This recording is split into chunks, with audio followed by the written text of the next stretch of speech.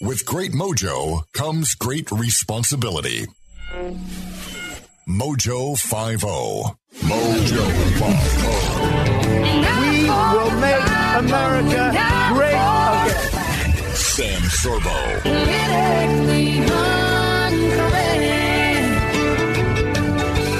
All right, welcome to the Sam Sorbo Show. Oh, it's a pleasure to be here with you today. We have facts, some fallacies, and some satire. There's a lot to discuss in today's show, so let's get right into it.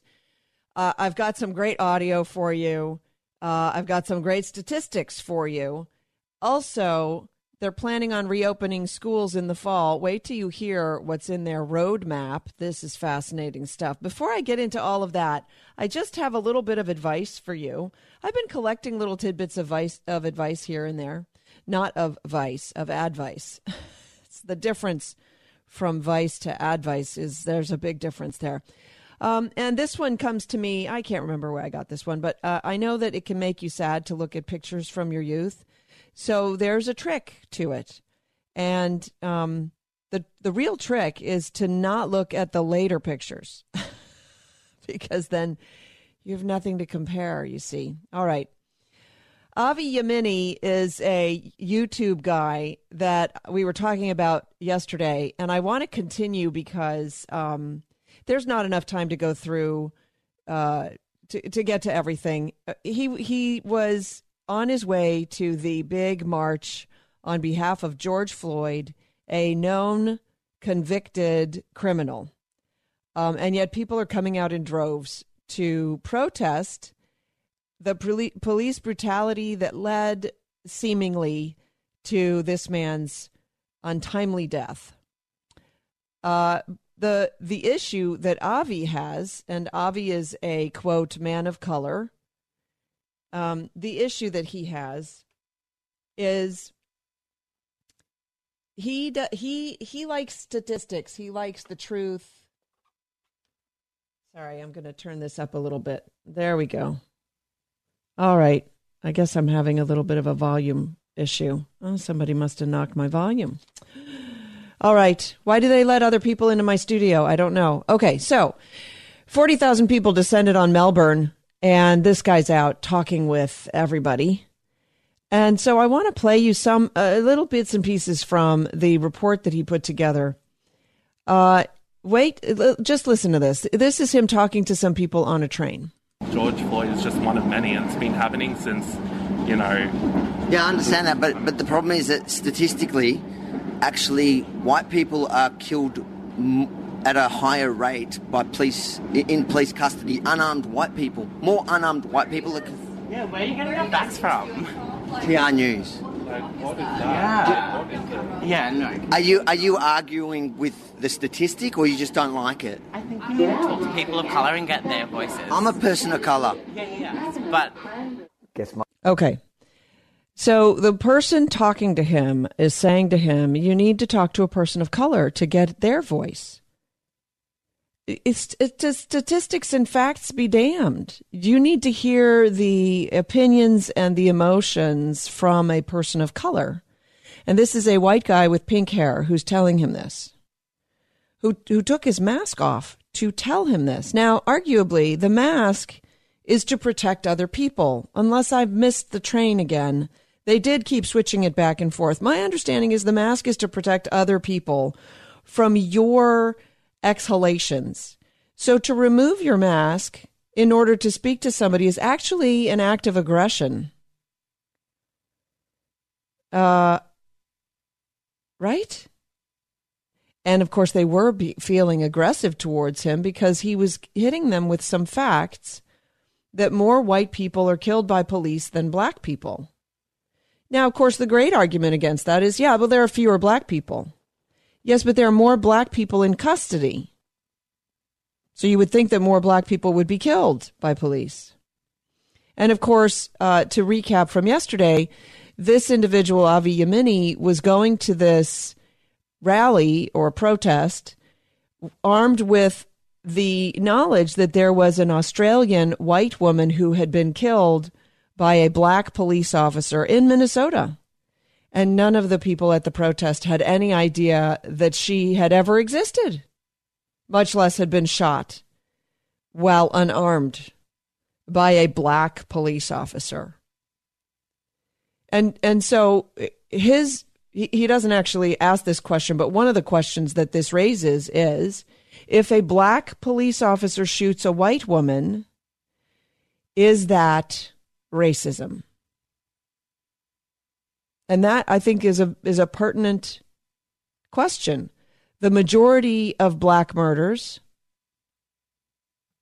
he talks to somebody elsewhere in the crowd, and her statistic is, well, the majority of black murders aren't by black people, which is patently untrue. He says, but that's not the truth. But does it matter? No, it doesn't matter.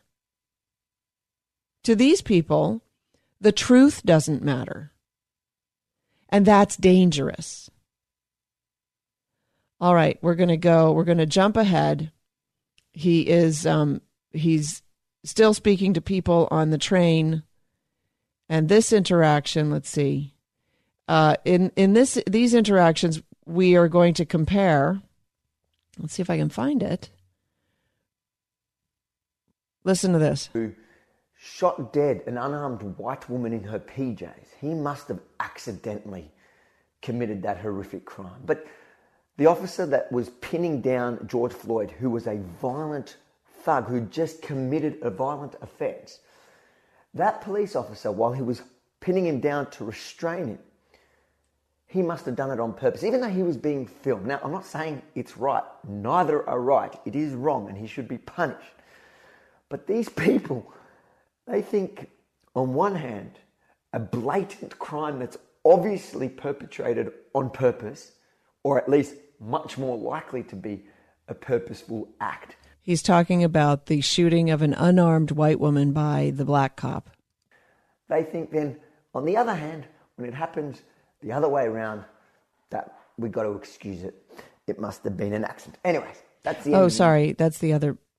Right. There. Yeah. No, that's right. So he's arguing that basically they have a double standard depending on the race, which makes them racist. There's a great article up, I think it's on the Federalist, about the difference in the way that the left and the right view racism itself, the different way that they define racism, which is really quite fascinating. And we see it all the time, but this guy, and I'm going to have him on the show in the next couple of days, really sort of titrates it into just its basic essence. The idea that it is racist if it disagrees with my ideology, but it's not racist as long as it conforms to my beliefs. And then that's the leftist version of racism. And the conservative version of racism is when you discriminate against somebody or a group of people based on their color.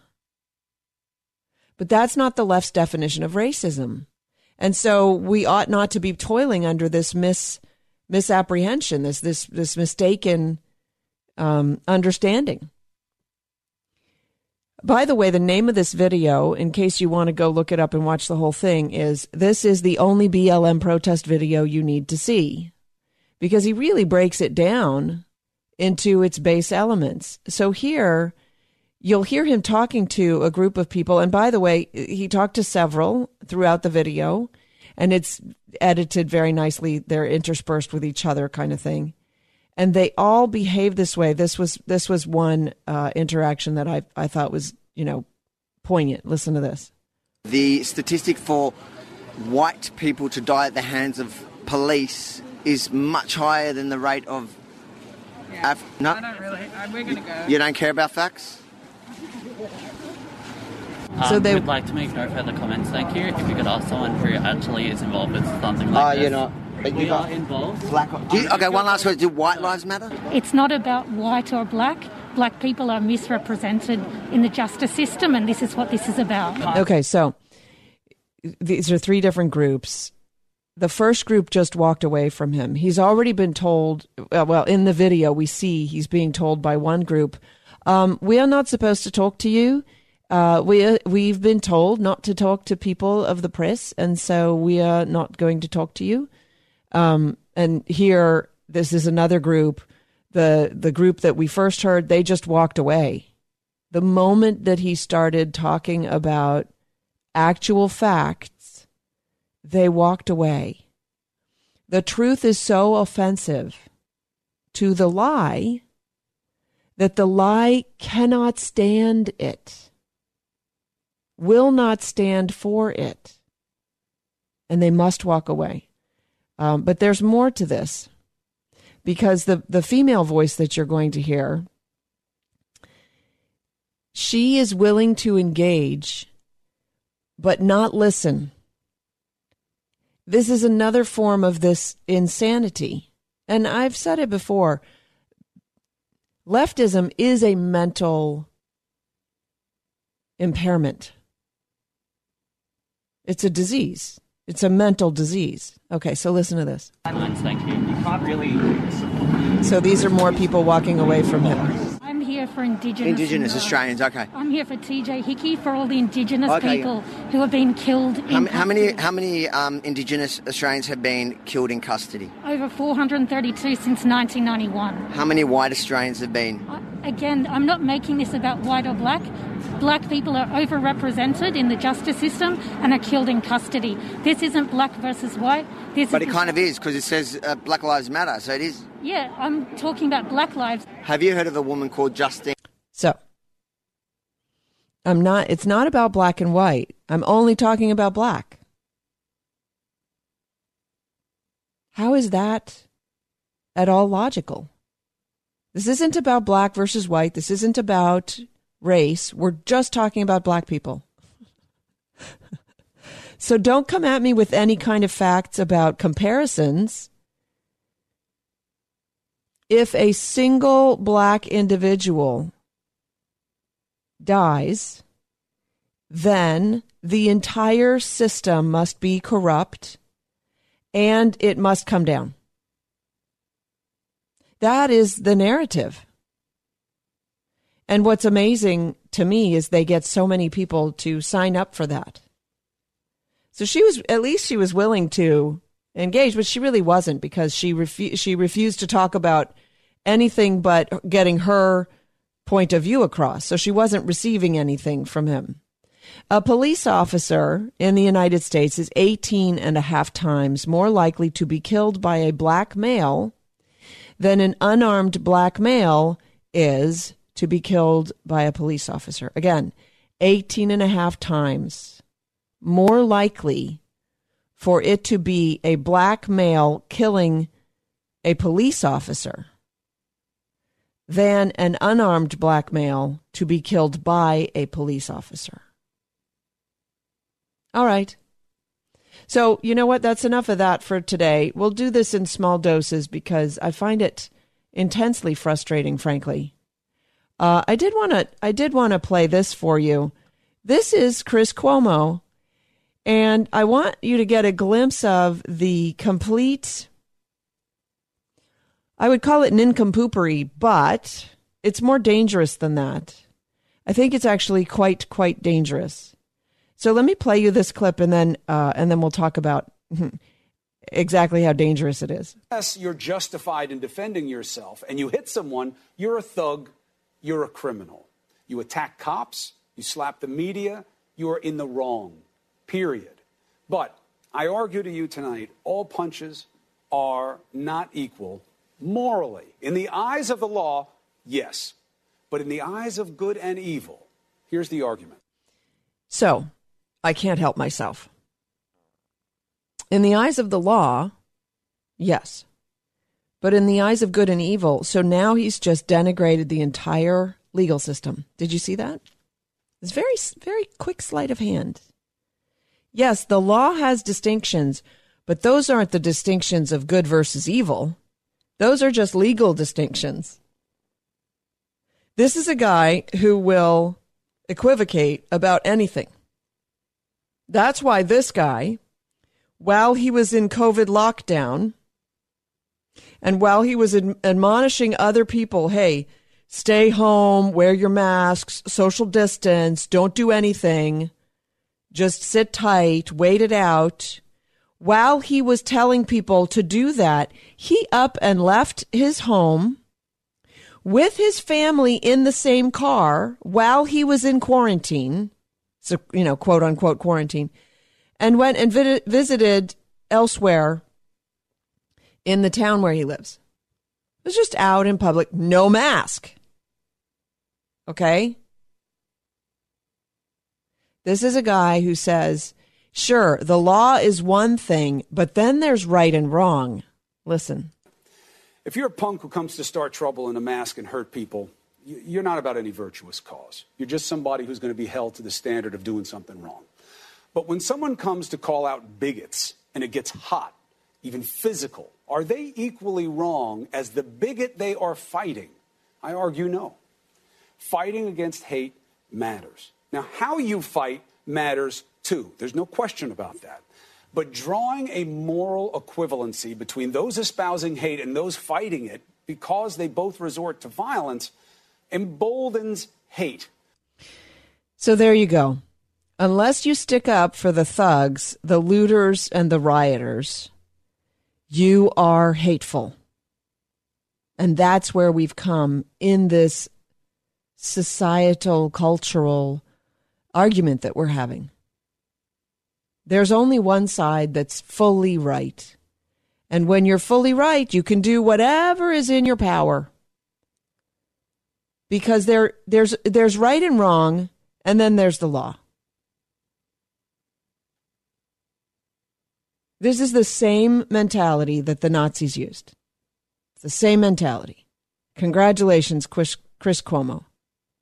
You have now adopted fully, for everyone to see, this incredibly dangerous, more amoral worldview. Okay, because then, and by the way, the chyron, the banner, says no moral equivalency between Nazis and Antifa. I would argue that there is absolutely an equivalency between the Nazis and Antifa, since they are one and the same. And the comparisons are myriad. The similarities, I should say. All right, under the reopening of the schools, the roadmap for reopening schools, June 2020. This comes from Arizona's government. It is a 41-page PDF that I got my hot little hands on.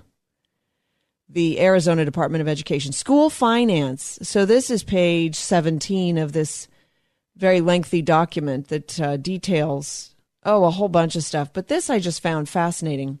In Arizona, budget calculations for public schools are based on student enrollment counts over the first 100 days of instruction, weighted based on the unique characteristics of the schools and the students. Full funding or additional requirements to receive funding for student enrollment is then based on the number of instructional days and hours a student spends in an academic course of study.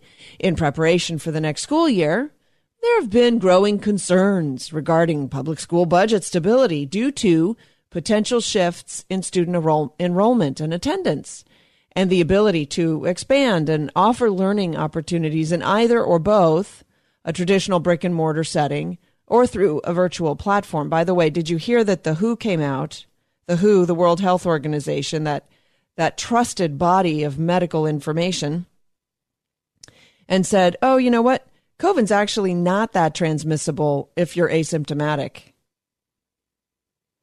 Also, on a side note, Canada apparently is still requiring a 14-day quarantine for anybody entering the country from anywhere else, I suppose, in the world, including the United States. La, la, la. I also saw the airlines are moving to require some kind of health passport for travelers. But back to the schools. I'm sitting here and rubbing my hands together. I'm hoping that parents are so fed up that they're done, because that will only be good for the children. Okay. Districts and charters are seeking innovative ways to meet students' academic needs as well as the health and safety needs of all families and create flexible instructional models appropriate for their community.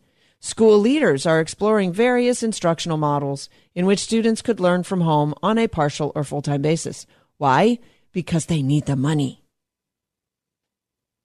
They need the money. They got to figure this out fast so that they can keep children enrolled and get the money. So, in order to continue education services in an uncertain and fluid environment caused by COVID-19, the following school finance issues must be addressed by state leaders for schools to remain operating. They want a budget floor to cover core costs. You can't just cut all of our funding if we lose all of our students. What if you have no students? Doesn't matter. We still need a budget floor. We still need money. Still got to pay people. You can't just lay off people just because they don't have any students, right? Or, that seems to be what they're saying, a flexible and adaptable way to provide distance learning that is tied to a brick and mortar school. Why? They want the money. Transportation route miles adjustment that allows for an increase in bus routes needed to accommodate fewer students on a bus at one time. Are you hearing the call for raising taxes yet? Are you hearing that yet? Because it's in here. It's buried in here. Listen to this. Considerations. This is just its own little separate considerations. Number 1, limiting budgets from decreasing more than 2%. Just all out limit it. If no students show up for school, doesn't matter. We're still going to pay the school. How can they do that? Well, they've already got your money. Number 2, allowing for students who participate in person or remotely within the first 10 days of school to count as enrolled for the first day of the school calendar. They got to get the money, so they're going to change their guidelines. By the way, they did this with COVID. COVID wasn't giving the figures that they were expecting. And they knew that right away. They knew it very early on. They're like, this is a pandemic. It's going to be horrible. 2 million deaths. By the way, I don't know where they got the number for 2 million deaths, but okay, let's say that was just a mistake. But all of a sudden they're seeing it and they're going, you know what? It's not going to go to 2 million. It's just not going to get that high. What are we going to do? Let's just call everything COVID. We'll justify it by saying, hospitals are going to be overwhelmed. There's nothing we can do here. If you suspect that it's COVID, you just call it COVID. Never mind that is completely antithetical to modern medical practices, which stipulate you may not make a diagnosis until you are absolutely certain of the diagnosis. In this case, no, we'll make an exception. You go ahead and diagnose everything as COVID because they needed those numbers. But it worked against them because then all of a sudden they had all of these extra COVID cases and not enough deaths to go around. And so the death count was low. But you know what? As long as the death toll kept rising, they could keep people in fear, which is what they did.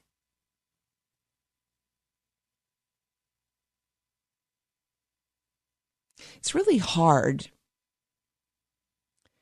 to watch. I think that's the real struggle for me and my family, is to watch what's happening and understand what's happening behind the scenes at the same time. So events are canceling. They just continue to cancel events. To what end?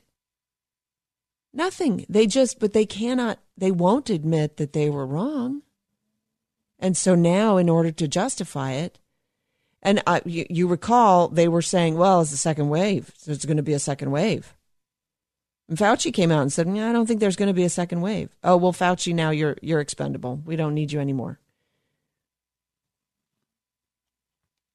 So, all right. Number 3, the ability to mark a student's absence as excused when related to issues of COVID concerns. So they don't have to know any particulars. As long as the student says, oh, it's related to COVID, they're good to go. All right.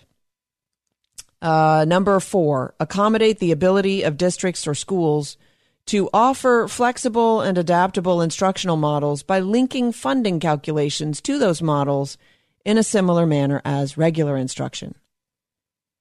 So, this is that old, as long as you have your student do some work and turn it in, we will count your student as here so we can get the, say it with me, money. It's all about the money. So, that's just Arizona. I'm certain that all of the states are doing this. They're all mobilizing. In fact, the Harvard professor who came out against home education has now done a further interview detailing her preferred plan for placing the burden of justification on parents for homeschooling their own children. Oh, you want to homeschool? Well, what are your qualifications? None of your flipping business.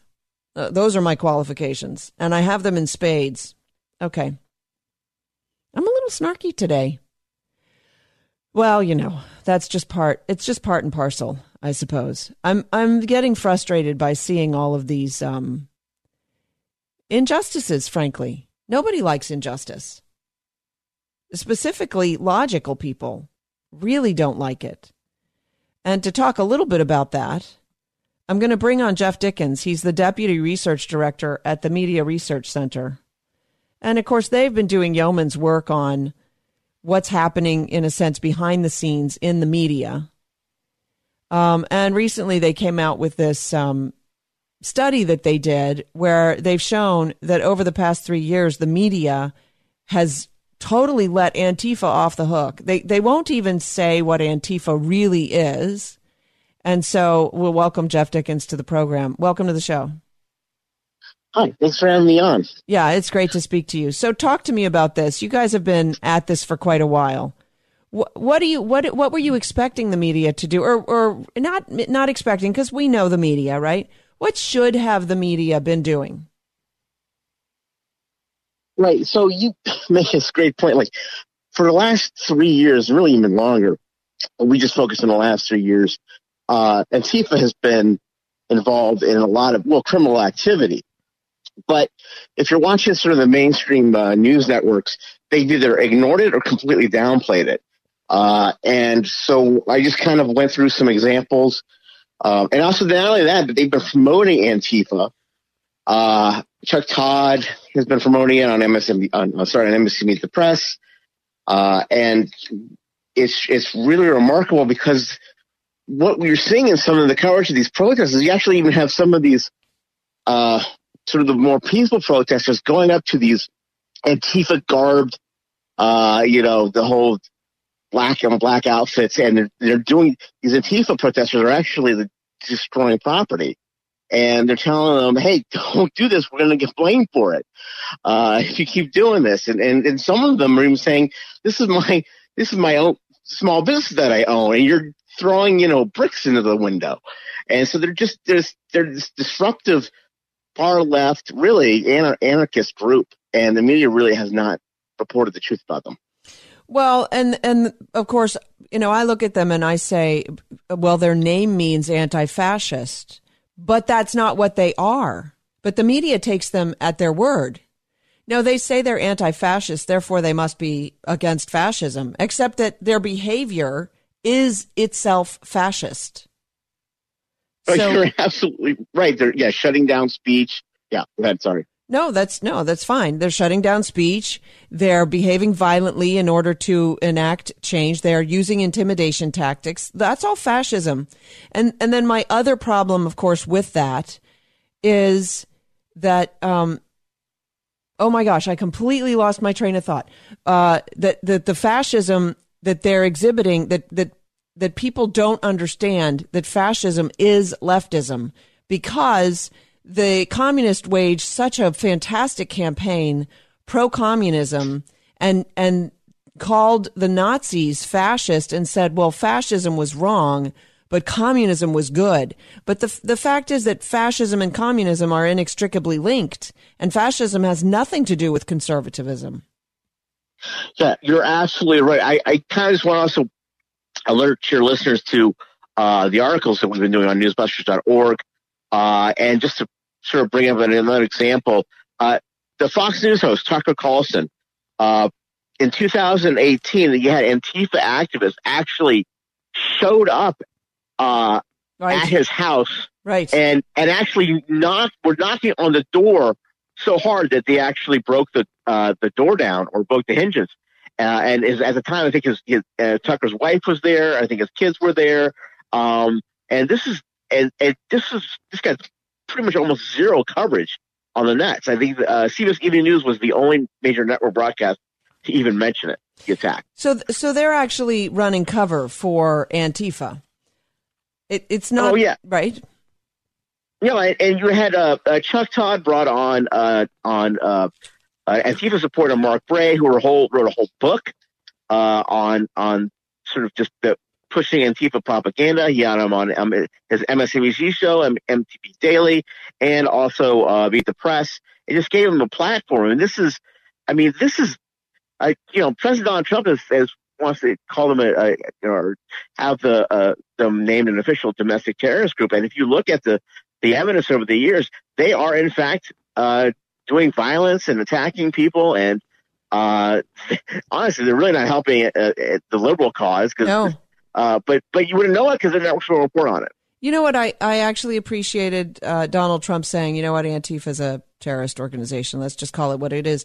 The problem is that they have so derided President Trump. They basically, whatever he says now to a leftist, to anybody from the other side, right? To even the moderate Democrats who really just they're just not aware, right? If he says that, they're like, yeah, so what? No, we don't believe you. You know, like, because they've tarnished his brand to such a degree. Don't you agree? Yeah, they're obviously, anyone on the liberal to the left side is not going to take anything that Trump says seriously, but they should, at least certainly in this case, because again, I'm amazed at some of the footage that's coming out on social media of where you do have even sort of like the protesters, the peaceful ones, actually trying to stop these. And usually it's white suburban kids that are just trying to find a way to act out.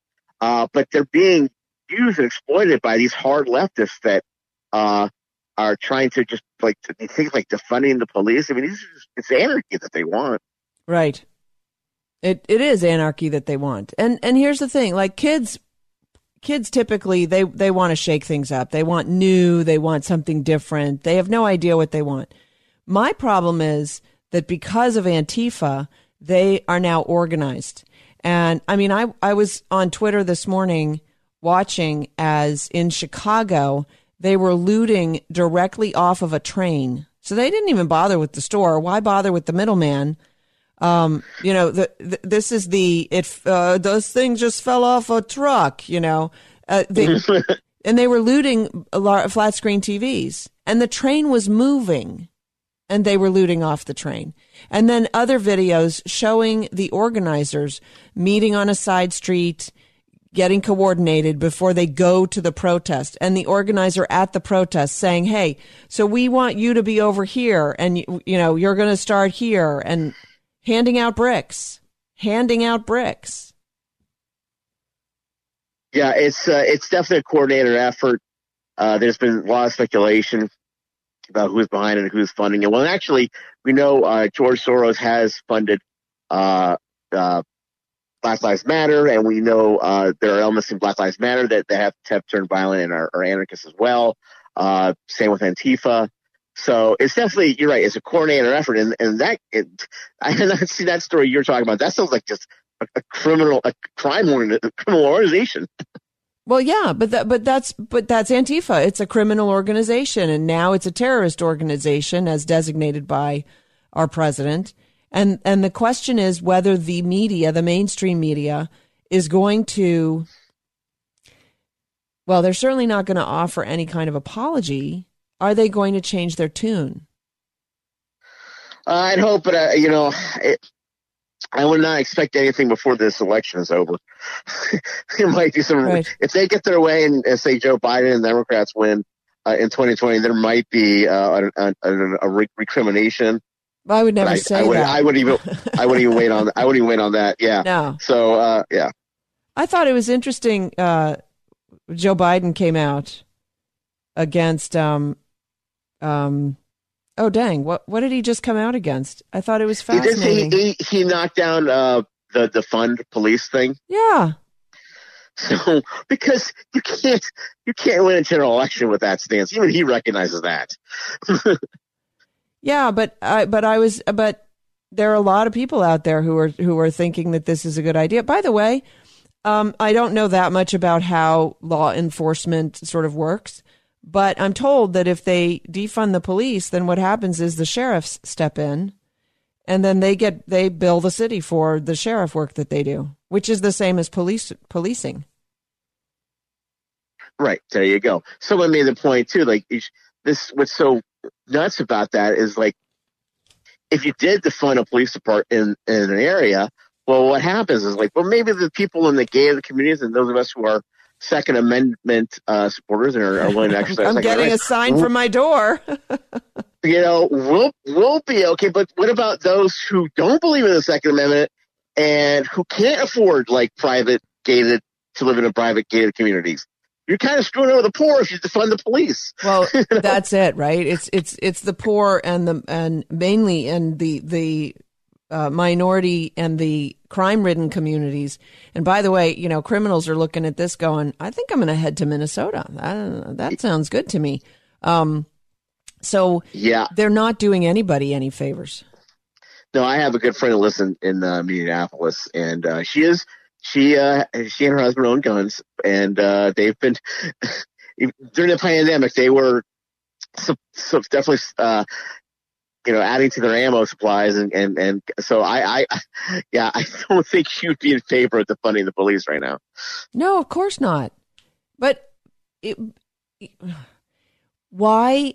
Okay, we have to come to terms with this. There's actually a great op-ed up, and I'm forgetting where it is, but I just read it this morning about this idea. It's Matt Vespa that we're in a war, and the conservatives have sort of been MIA, sort of like, well, yeah, okay, but I'm busy getting work done. I'm busy building my business, or I'm busy doing this other thing, or what have you. And meanwhile, Antifa and leftists have taken a hold of our culture and our cultural institutions. And so we see them tearing down statues. And, I come down on both sides of the statue thing. The one statue they're tearing down, I heard they're actually putting into storage and stuff. I don't like to deny history, but I understand if people feel a certain way about something. But the problem is those people typically are uneducated. And why are they uneducated? Because our education system has failed to educate, has ceased to pursue education for most people. And yeah, it's not only that, and it's something you make a great point about Mount Vespa made about like conservatives are losing a cultural battle. It's not even so much that they're not educating. It's what are they teaching the kids? They're teaching them, and it's really in academia and the university level, they're teaching them, if they're taking a politics course, it's going to be hard left. It's going to be about, right. This is where all this Antifa stuff comes from, right? Is the universities, and that has, of course, seeped down into the public high schools and junior high schools as well. Oh, it's all the way through now. And he makes this point. He says, we used to say, well, they're just, they're that way. They're in college. The problem is they graduate and then they become the teachers. And then pretty soon they're dictated. They become the teachers. They become the journalists. They become the filmmakers. And now it's pervasive in our culture. This message, the 1619 Project, has now been adopted at public school level in high school to teach children how terrible the United States is. All evidence to the contrary. All evidence to the contrary. No, you're right. And you make I don't know if you've been following this whole situation that Bari Weiss, who's a New York Times columnist, but she's wrote a book a few years ago about campus reform and how like there is all this craziness going on college campuses, and she's mostly liberal, but she's kind of an honest liberal. She sees what's going on and calls it. And she was talking about how she was being made fun of because like, well, why are you worried about college campuses? Because they're just a bunch of, it's college. The kids are nuts in college. But she said, no, so all this speech code stuff, eventually these kids are going to graduate in 4 years and they're going to join the workforce. And sure enough, now you have this tension at the New York Times between sort of the older, now they're all leftists over there, but you have older liberals who still believe kind of in a degree of free speech, like, well, we should be able to report on all sides. And then you have this new generation coming up saying, oh no, if I feel triggered, I need my safe space. It should not be reported. I shouldn't have to hear it. I shouldn't have to be around it. And well, that's what happened with the Tom Cotton. That's what happened with the Tom Cotton editorial. Mm-hmm. So tell us about that, because my listeners may or may not know. Well, Tom Cotton is a Republican senator, and he wanted to he did publish a column, and then there was this fight within the New York Times about what the column was about, and so you have one of the editorial. By the way, it was an editorial column. It was an opinion piece. Yes, it was. I think. Military is a reasonable option if it escalates, something like that, right? Right, and so he's not entitled to his opinion. Exactly. No, and then so you already had one editorial chief resign over this, and it's like oh no, this is where they are now. But don't gloss over that. I mean, that is a very important point, right? So Tom Cotton wrote this piece and they published it to their credit, to the New York Times credit. Clearly they don't agree with it. That's not their position at all. But they're like, hey, controversy sells. Let's publish this and see what happens. Well, the viewership, or it wasn't even the viewership. It was the Antifa, the fascists out there, the Antifa fascists. Okay. Who came down and said, how dare you publish anything that might support police or military in the New York Times at all. And that resulted in the editor, the main editor who was apparently in charge, who was going to fall on their own sword. It resulted in them being canceled. They are over now. This is profound. And here's the thing, like I'm not a fan of the New York Times. I'm not a fan of that editor. But I'm certainly not a fan of the next person. Do you know what I mean? Who's now going to kowtow to the fascist leftists that are now running the show. I would not be surprised if this ends up being that. I mean, we're already seeing a lot of sort of traditional news outlets starting to, they're failing. I can never believe the New York Times because I'm growing up, even though I knew it was liberal. Gray lady. Kind of an institution. But I would not be surprised if this leads to them just becoming a blog at some point, because it's just like they could lose audience over this because even fair-minded liberals, I guess of an older generation would be like, well, this is ridiculous. I'm not going to read this anymore. Or subscribe to it. It's an expensive subscription, by the way. So here's the question, right? It's a race. Mm-hmm. We are actually in a race. And so the leftists they have so much power that they can shift the New York Times, right? And you're saying, well, maybe the New York Times will go under. And I'm saying, well, maybe it won't, because maybe the leftism has taken such hold in our youth that our youth will then flock to this sort of, it's this self-fulfilling echo chamber of I can't even call it thought, but agreement with whatever their thoughts are these days, which are the prescribed thoughts that they got from schooling. And so, if they're replacing all the editors with 26-year-old up-and-comers who have graduated from the leftist now institutions, and they've been K through 12 all the way through graduate school in leftism, and they are the ones who have the power and are running the show, then how is even a self-described liberal going to be able to stand up to them? And I would say they won't. They can't. Nope, so you're right. To Matt Vespa's point, we need to buck up and really start. We got to get the war going. We got to nip this in the bud. We got to figure out how to combat this, because otherwise we're going to lose the battle and the war. Do you know what I mean? We're losing battles, is what I'm seeing. Yeah, go ahead. I think, I think it probably starts at the parental level. Like, what are your kids being taught in school? You need to check on that. You're speaking my language. You know that. Okay. But yeah, I mean, just, you have to see what's in the textbooks, what are they being, and I mean, increasingly more, but like, what online resources are they being directed towards? Of course. And what are the teachers teaching them? Of course. Well, so this was I think that there's a blessing that came through COVID, and that was that parents were forced to spend time with their kids and were forced, in a sense, to homeschool. Now, it wasn't the real homeschooling. I'm a homeschooler, and I know what real homeschooling is. And, getting materials from your public or private school and then dispersing them to your children is not really home education per se. Mm-hmm. But at least it was a start. And at least the parents could say, my gosh, what are they teaching the kids? This is dumb. Or maybe the parent could say, I could do a much better job than this with my kids. And of course, that would be my dream, especially on behalf of the kids. But here's the question that I'm going to start posing to people. Do you have a problem with the looters and the rioters? Well, yes, right? The answer is always going to be yes. They shouldn't be looting and rioting, except Chris Cuomo, who apparently says, no, if it's good rioting, then I agree with it. But for the most part, people still believe that looting and rioting is wrong because why?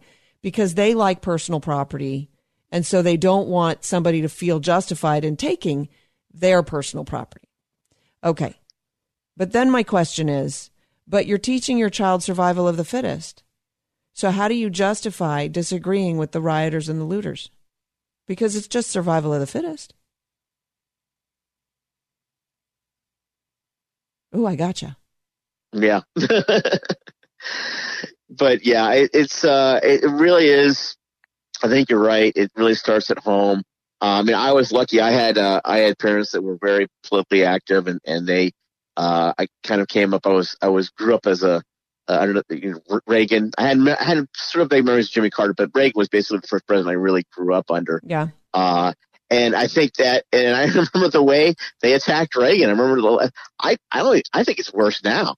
I think they're just blatant about it now. It's absolutely worse because they feel like they have the upper hand, and they have a target, right? So under Obama, they were active, but they were trying to let him do his thing, and it was never enough, and it was never, right, satisfactory to them. But they were, but he was an ally. Now they've got somebody to target. Listen, I've really enjoyed chatting with you, and newsbusters.org is the place to go and find all of this stuff. Geoff Dickens has been my guest, so thank you so much for coming on, and also for mentioning that parents really should talk politics with their kids, even from a young age. Talk politics, talk about current events, get your kids involved, because they're going to be battling this battle going forward. Don't we know that? So, amen. Thanks for coming on. We'll talk to you soon. Thank you. Bye. All right. So before I go, we're winding down. I got a few minutes.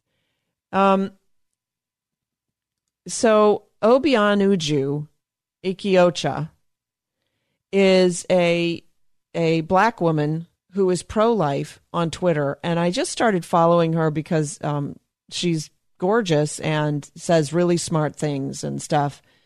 And I saw this, I don't know, let's see. She's got 106,000 followers, so I'm not alone, clearly. And she's very outspokenly pro-life, which is why I love her. But she said this. She said, I had to say something about American politicians shamelessly and ignorantly using the Kenti fabric as a prop in their virtue signaling. I don't know if you saw it, but on the Hill, was it yesterday or the day before? All of the Democrats went into a room and they took a knee for, I think, 7.46 minutes or something, as long as the knee was on the neck of Brown. No, what? Oh gosh. Anyway, as long as the cop had his knee on the neck of the victim. Anyway, and then the funny part was Nancy Pelosi couldn't get up off her knees, so she had to reach out to get somebody to come over and help her up. But Obianuju, and I'm probably just butchering her name, and I'm sorry about that. She came out with this video talking about sort of what these people are doing by wearing the Kente scarves. So it's okay to do cultural appropriation if you're a Democrat. And then she put a little asterisk. She's like, I'm usually more mild-mannered than this, so please forgive me. I'm upset. She actually doesn't appear to be terribly upset, except that she took to Twitter and made a video. Listen. Excuse me, dear Democrats, in your tokenism, you didn't wait to find out that this thing that you're hanging around your neck is not just some African uniform. It's actually the Kente material. The Kente belongs to the Ghanaian people, mainly the Ashanti tribe. Excuse me, Democrats, don't treat Africans like we're children. These fabrics and these, colorful things that we have within our culture and tradition, they all mean something to us. I know you look at us and you say, oh, Africans, you're so cute in all your colorful dresses. Well, some of those dresses and patterns and colors and fabrics actually do mean something to us. Some of them belong to ancient tribes and mean something to them. So why are you using it as your own show of non-racism or your own show of virtue? Why are you using the Kente material to signal your virtue? Stop it. To signal your virtue. See, solidarity. So people started posting on Twitter, which is always a fun thing to do. And somebody posted a photo. So there's a photo of Nancy Pelosi. This is either before or after. She's got some funky looking mask on. Next to Chuck Schumer, he's wearing a mask. Of course, they're all wearing masks. And they all have this scarf. So some PR person said, hey, let's get them all to wear the Kente fabric as a scarf to show solidarity. With what? With what? And then they'll take a knee. Anyway, there's the photo of Nancy with the scarf, Chuck with the scarf, some other Democrats in the background with the scarves and masks. And Nancy's standing with her hands on her hips, kind of a threatening pose. And Chuck has his arms crossed. He's also got kind of a threatening look on his face. I'm not really sure why, but the Twitter was posted with caption this photo, which is always fun, what people come up with. And so this photo is captioned with, does this scarf make me look black? There's also a photo of Hillary Clinton with an afro, whatever it takes, captioned whatever it takes. The photo of Nancy trying to get up off the floor. Help, I've pandered and I can't get up. Because they're pandering. And then another caption for that angry looking photo. You ain't black. Joe Biden wearing cornrows in his hair. You ain't black. Here's another caption for the angry Pelosi Schumer photo. They took our racism away. We're bringing it back. There's a great photo of a comparison meme with Trump walking in front of some troops, it looks to be riot troops. And then all of the Democrats kneeling in a separate photo, obviously. And over Trump, it says, leaders find solutions. And the rest kneel. Which I love. In fact, Trump has glommed onto that and tweeted, we don't kneel in the United States. And other people, somebody else tweeted, who's going to kneel today? That's fun. Here's another caption. Democrats are protesting the way Democrat-run states and cities treat black people. Now go vote Democrat. And by the way, cultural appropriation is okay if you're a Democrat. And they have the donkey with the kente fabric scarf on. My favorite was this one. I'm sure you're aware that they painted Black Lives Matters on one of the streets leading up to the White House. There's a meme of, maybe this is Pennsylvania Avenue, and it says, Trump is your president, as if it were painted on the street of D.C., which I just thought was clever, because there's a tiff between the president and the mayor of D.C. All right, that's my show for today. Please go to my YouTube talking about sex with your kids this whole week. I know, that's interesting, right? It's not comfortable, but it's worth it. Go to my YouTube, go to samsorbo.com, sign up for my newsletters. And, thanks so much for listening. Oh, follow me on Twitter, all that good stuff. Now go have a great rest of your day.